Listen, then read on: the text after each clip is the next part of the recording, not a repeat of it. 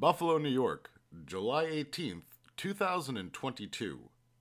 A new research paper was published in Aging on the cover of Volume 14, Issue 13, entitled Epigenetic Clocks and Their Association with Trajectories in Perceived Discrimination and Depressive Symptoms Among U.S. Middle-Aged or Older Adults.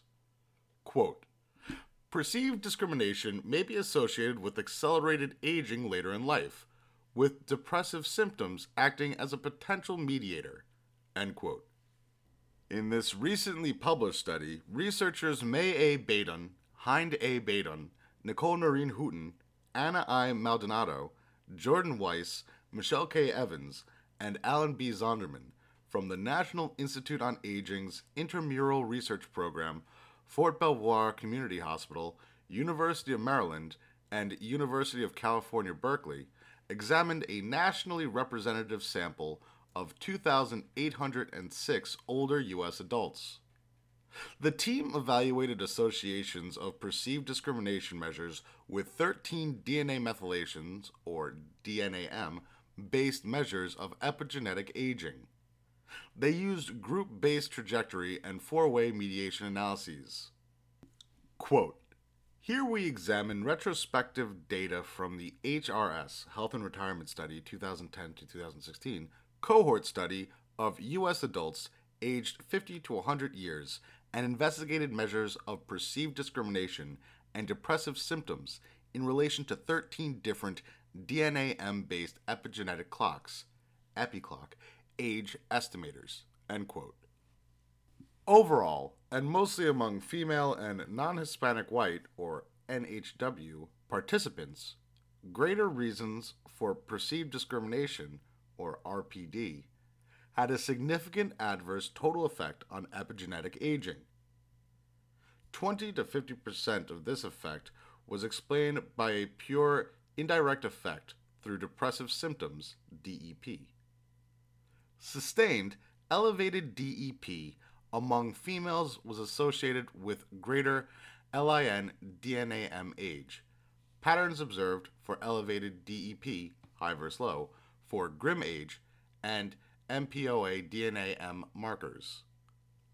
Overall, and in white adults, the relationship of the Levine clock with perceived discrimination in general, both experience of discrimination, EOD, and RPD, was mediated through elevated DEP. In conclusion, sustained elevations in DEP and RPD were associated with select biological aging measures, consistently among women and white adults, with DEP acting as mediator in several RPD EpiClock associations. Quote, in sum, sustained elevations in depressive symptoms and reasons for perceived discrimination were associated with select measures of epigenetic aging, consistently among women and NHW adults. Furthermore, depressive symptoms acted as potential mediator in the perceived discrimination epigenetic clock association in most four-way decomposition models, with detected total effect in which perceived discrimination was linked to accelerated epigenetic age. End quote.